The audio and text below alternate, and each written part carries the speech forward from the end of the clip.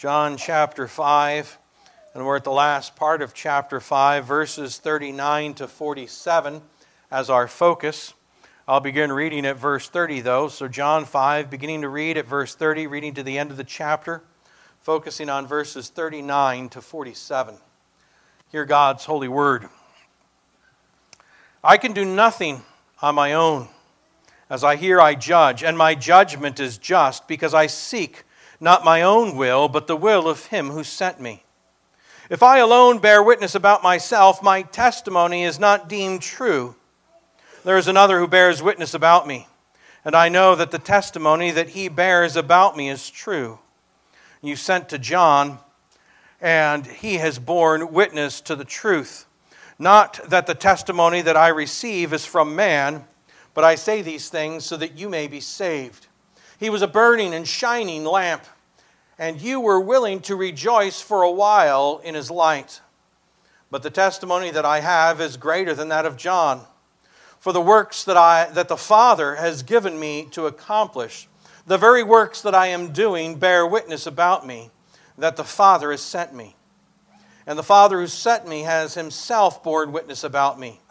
His voice you have never heard, his form you have never seen, and you do not have his word abiding in you, for you do not believe the one whom he has sent.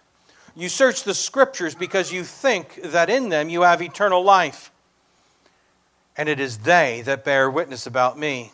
Yet you refuse to come to me that you may have life. I do not receive glory from people, but I know that you do not have the love of God within you. I have come in my Father's name, and you do not receive me. If another comes in his own name, you will receive him. How can you believe when you receive glory from one another and do not seek the glory that comes from the only God? Do not think that I will accuse you to the Father. There is one who accuses you, Moses, on whom you've set your hope. For if you've believed Moses, you would believe me, for he wrote of me. But if you do not believe his writings, how will you believe my words? Thus far the reading of God's holy word. The grass withers, the flower fails, but the word of our God endures forever. Let's pray for his blessing. Lord, we do thank you for your word. And we thank you, Lord, that Scripture continues to show us Jesus. And so, Lord, grant us your blessing now. Keep all of us focused upon your word. Bless us each with listening ears, attentive minds, receptive hearts. And bless he who brings your word, that we would hear what you have for us. And we pray this in Jesus' name. Amen. Congregation of the Lord Jesus Christ, after healing the paralytic at the pool Bethesda, we've seen Jesus on trial, whether officially a trial or unofficially. You see, Jesus healed the man on the Sabbath, and more than that, Jesus claimed to be the divine Son of God. And in the mind of the Jews, that was blasphemy, because they thought Jesus is not God. And we saw Jesus' defense, and indeed claimed to be equal to God the Father, united to the Father, one with the Father. And then last week we saw Jesus call different witnesses, you might say, to the stand in his defense. The first witness was John the Baptist. And although John was later persecuted and even beheaded, the Jews recognized John as a prophet sent from God. Thus they saw John as one who spoke with authority from God. And we all know the purpose of John. He was not the light, but he came to bear witness of the light. He came to point to Jesus, and this prophet sent from God very clearly said, "Behold," referring to Jesus, the Lamb of God who comes to take away the sin of the world. And so that was the first testimony in the defense, that Jesus is indeed the Lamb of God, the divine Son of God. The second witness that Jesus called to the stand were the signs and miracles that he had done in his work in general. The miracles that Jesus did testified to the very fact that he is the divine Son of God. The healing of the paralytic showed his power over life. And even Nicodemus, when Nicodemus came to Jesus, he said this, "Rabbi, we know that you are a teacher come from God, for no one can do these signs that you do unless God is with him." And the third witness that was called was the Father. God the Father at Jesus' baptism and his transfiguration spoke from heaven and proclaimed that Jesus is his well-beloved Son.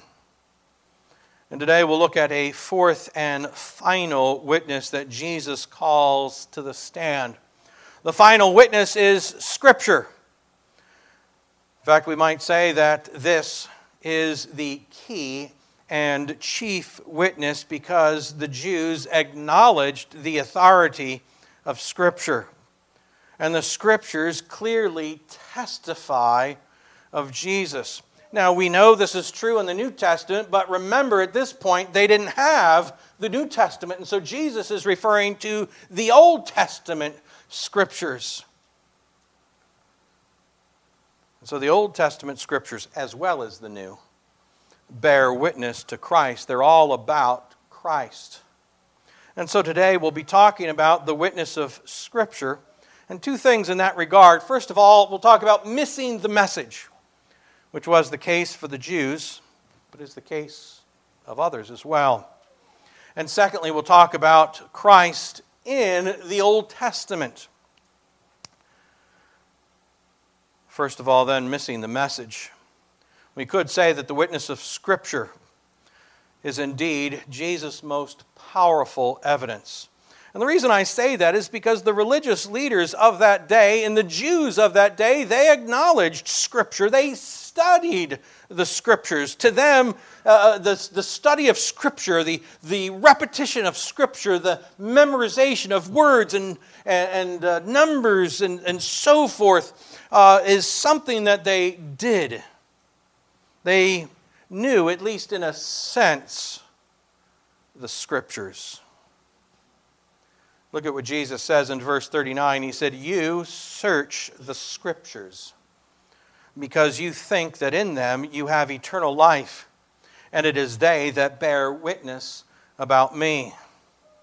Now, it's important to note in the context here that the Jews were not secularists. They weren't atheists, nor could one call them liberal. They searched and they studied the Scriptures. They didn't just read their Bibles, their Old Testament Scriptures, they searched them. In fact, today as well, you can find Jews who are quite devout in their Old Testament Scriptures, who read and study them. R.C. Sproul put it this way: it was as if Jesus said, "You have Bible study every week. You don't just have a 15-minute daily devotional, but you search the Scriptures. You are disciplined students of the Scriptures because you think that in studying the Scriptures you have eternal life." You see, they did search the Scriptures because they thought that that's how they would achieve eternal life. But here's the problem. The Scriptures certainly do teach about eternal life. The Scriptures do that in pointing to Jesus, as we're going to be looking at today, pointing to the Savior.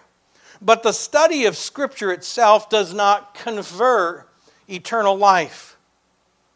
In other words, we're not saved by our study of Scripture. Now, through our study of Scripture, Jesus is being shown, but it's not a merit through which we study, and therefore we've studied hard enough, and therefore we obtain eternal life by our study. The Jews were students of the Word, of the Old Testament Scripture. They studied, but they missed the message of the Scriptures that they studied. The Scriptures pointed to Jesus, and they didn't see it. Or more so, they missed it and suppressed it. Now, let me stress, the study of Scripture is a good thing. It's commendable. You ought to be students of the Scripture. Not just casual readers of the Scripture. You ought to be students who search out, who dig into the Scriptures. And when we share the gospel with others, we share Scripture. And we summarize what Scripture teaches as we tell people to look to Jesus and rest upon Him alone. We've talked about Scripture working, or the Spirit rather working through the Scripture to change hearts and draw men to Himself. But still, the Jews and many today miss that message. They miss Jesus Christ. Now, why is it that some who read the Bible miss the message while others are converted? Think of the Jews here missing the message, the central core message of the Old Testament. But also think of the Ethiopian eunuch in Acts chapter 8. He was reading the prophet Isaiah in his chariot, and he was coming to a knowledge, though he was confused, and God sent Philip to speak to him and tell him what it meant. So why do some who read the Scriptures come to faith, and why don't others?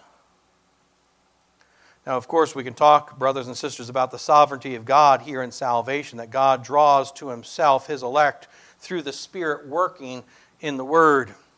But it's also important for me to point out man's responsibility as well. Look at verse 40. You refuse to come to me that you may have life. Notice those words. You refuse to come that you may have life. They refuse Christ. They reject Christ. They refuse to come to Christ. They are rebelling against the message of the Bible. Now, the Bible is clear. It does point to Jesus. It does point to Christ. The problem is man still refuses to believe. And I've pointed out in the past weeks that failure to believe is not because there's a lack of evidence. There are witnesses. We looked at 3 witnesses already. There are testimonies. Man's problem is not primarily ignorance. Man's problem is a refusal to believe. Man's problem is rebellion against the Creator. God has clearly, without ambiguity, revealed Himself. And this knowledge gets through to every person. Though they may fight and kick against it, that knowledge gets through and it cannot be extinguished. Paul said this in Romans chapter 1, verses 18 to 20, "For the wrath of God is revealed from heaven against all ungodliness and unrighteousness of men, who by their unrighteousness suppress the truth. For what can be known about God is plain to them, because God has shown it to them. For His invisible attributes, namely His eternal power and divine nature, have been clearly perceived ever since the creation of the world in the things that have been made, so they are without excuse." God has revealed Himself from heaven. Man suppresses that. Man rebels against God. Man refuses to come that he might have life. Man is responsible for his refusal. Now let me point out a few things about the attitude of the scribes and Pharisees of Jesus' day. One, the Jews viewed the mere possession of Scripture and the study of it, as I already alluded to, as giving life. One famous rabbi of old, Rabbi Hillel, you've probably heard that name before. Rabbi Hillel said this, "More Torah, more life. Whoso hath gained the word of the Torah hath gained for himself life in the world to come." Right? Have the Torah, study the Torah, you've gained life.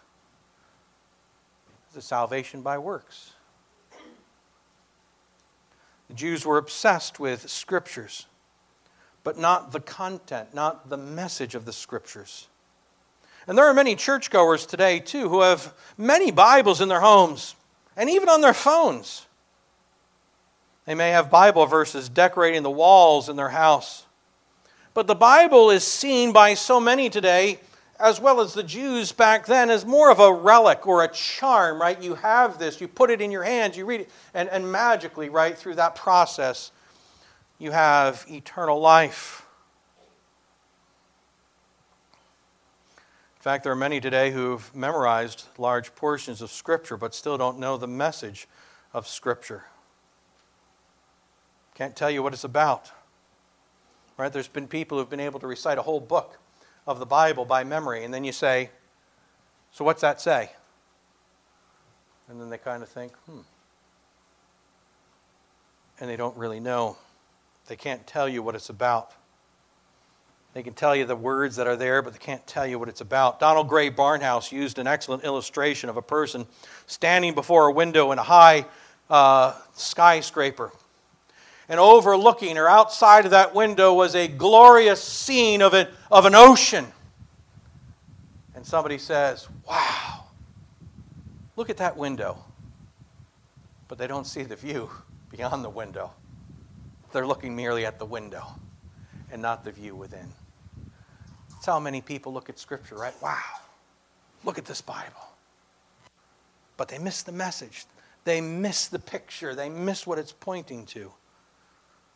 Reject the message and hang on to the window as a good luck charm. Brothers and sisters, we may, indeed we must, right, study the Bible. But looking at what the Bible is saying, looking at the message, looking at the view that the Bible is giving to us. And of course, what's that view? The view is Jesus. That's what Jesus is telling us about here. He's saying the whole testimony of the Scriptures is about me. Yet man does what? He refuses to believe. Secondly, the Jews were concerned with worldly interests, not heavenly. Verse 43 says, I've come in my Father's name, and you do not receive me.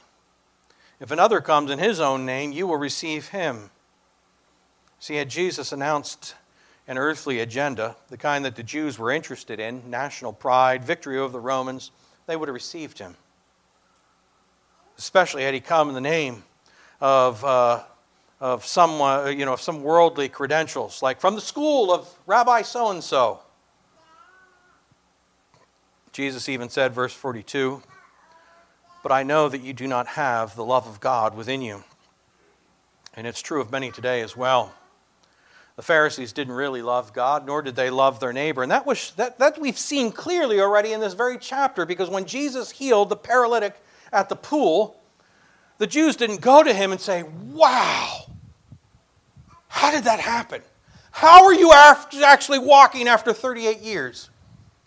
Instead, they said, don't carry your mat. That's unlawful. There was no love for God, no love for neighbor, no love for the work of God, no love for the man that was there. The Jews had a worldly agenda. Third, the Jews were caught up with being honored by men. Right? They didn't want to be honored by God. They wanted the honor of men. Verse 44, how can you believe when you receive glory from one another and do not seek the glory that comes from the only God?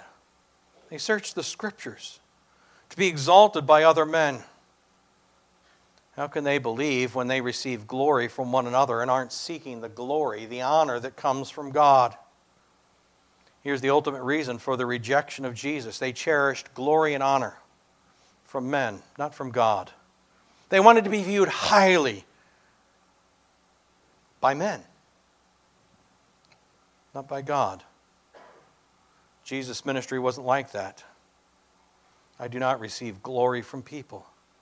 Jesus came to do the will of his Father. Jesus came to glorify the Father. And as believers, we ought to seek to please God and not men.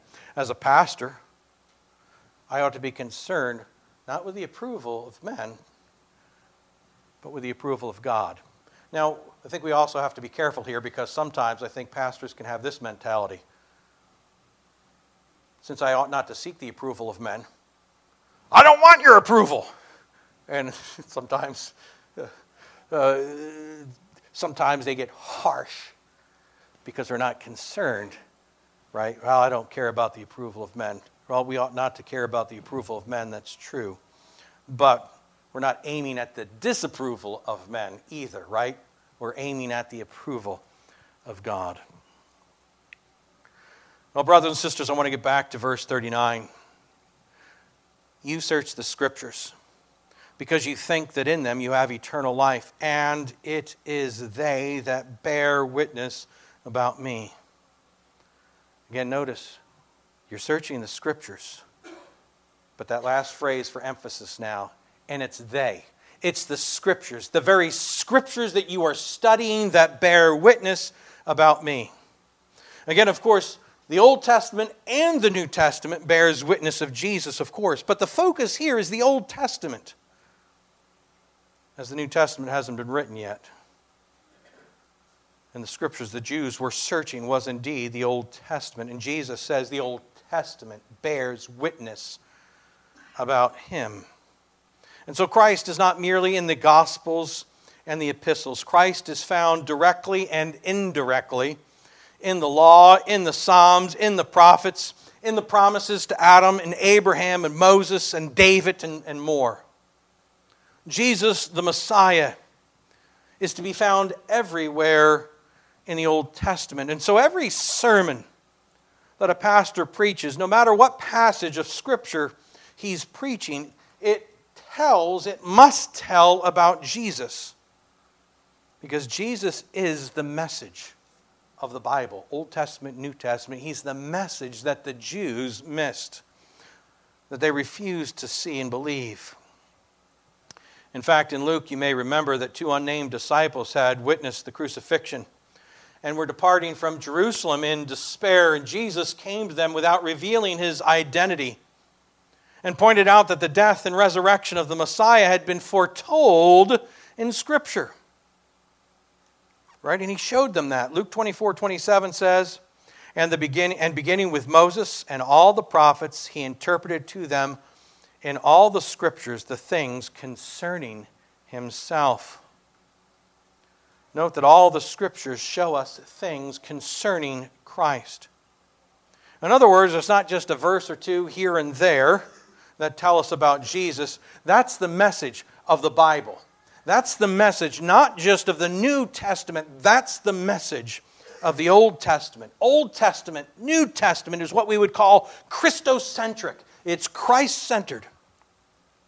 Hence, Paul says in 1 Corinthians 1:23, but we preach Christ crucified, a stumbling block to Jews and folly to the Gentiles. And so pastors today must preach Christ and Christ crucified. Whether we're in the Old Testament or the New Testament, the chief message of Scripture is Jesus. Now, you may ask, well, how was Christ spoken of in the Old Testament? And perhaps it might be helpful in breaking this down into 3 categories: prophecies, types, and ceremonies.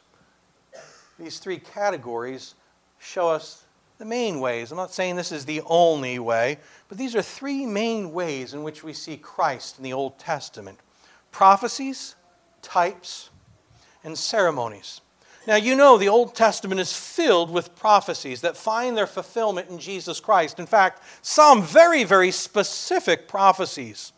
And it goes back to the very beginning. You know, when Adam and Eve sinned, there was a promise of the Savior.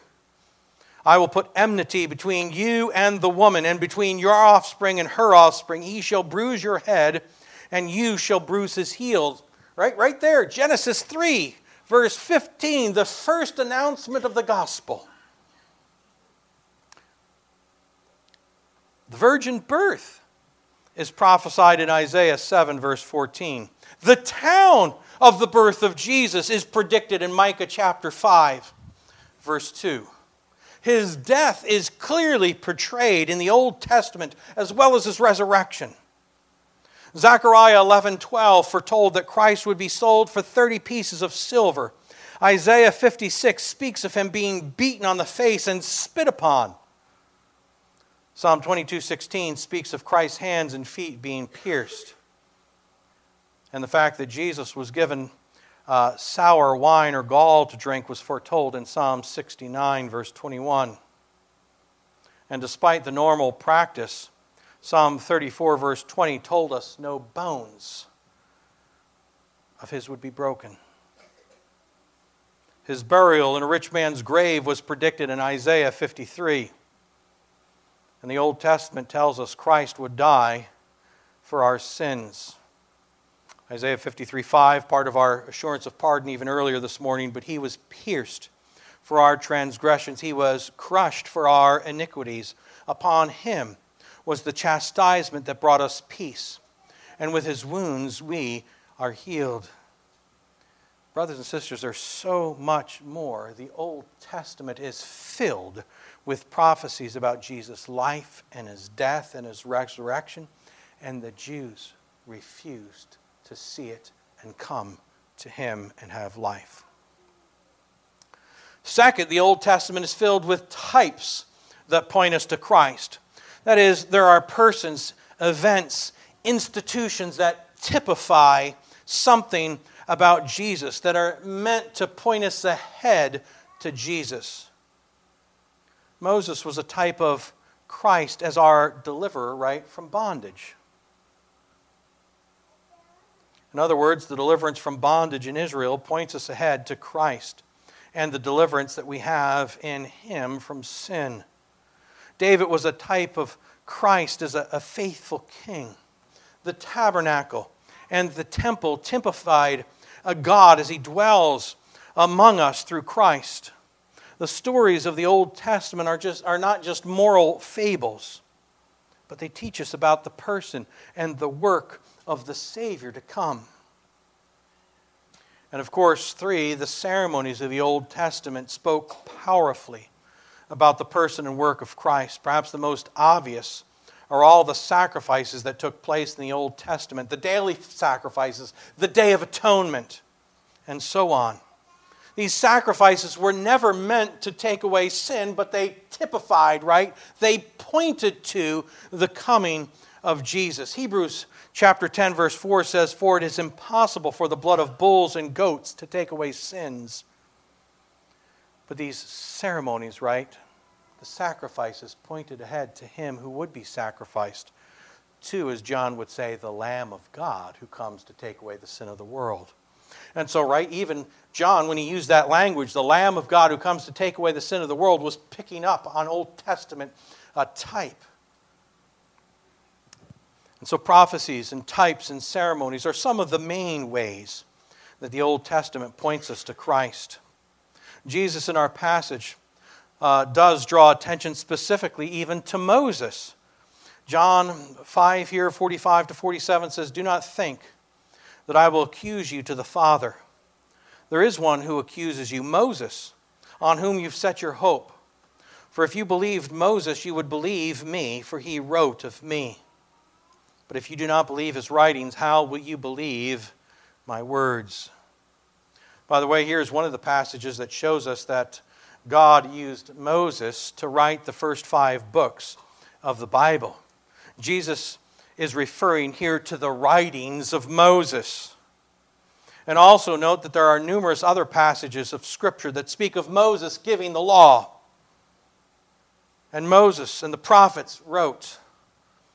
God did use Moses to write Genesis, Exodus, Leviticus, Numbers, Deuteronomy. And the Jews consider themselves disciples of Moses in their study of the Bible. And so Jesus says, you know what, I don't have to accuse you, because Moses will do it.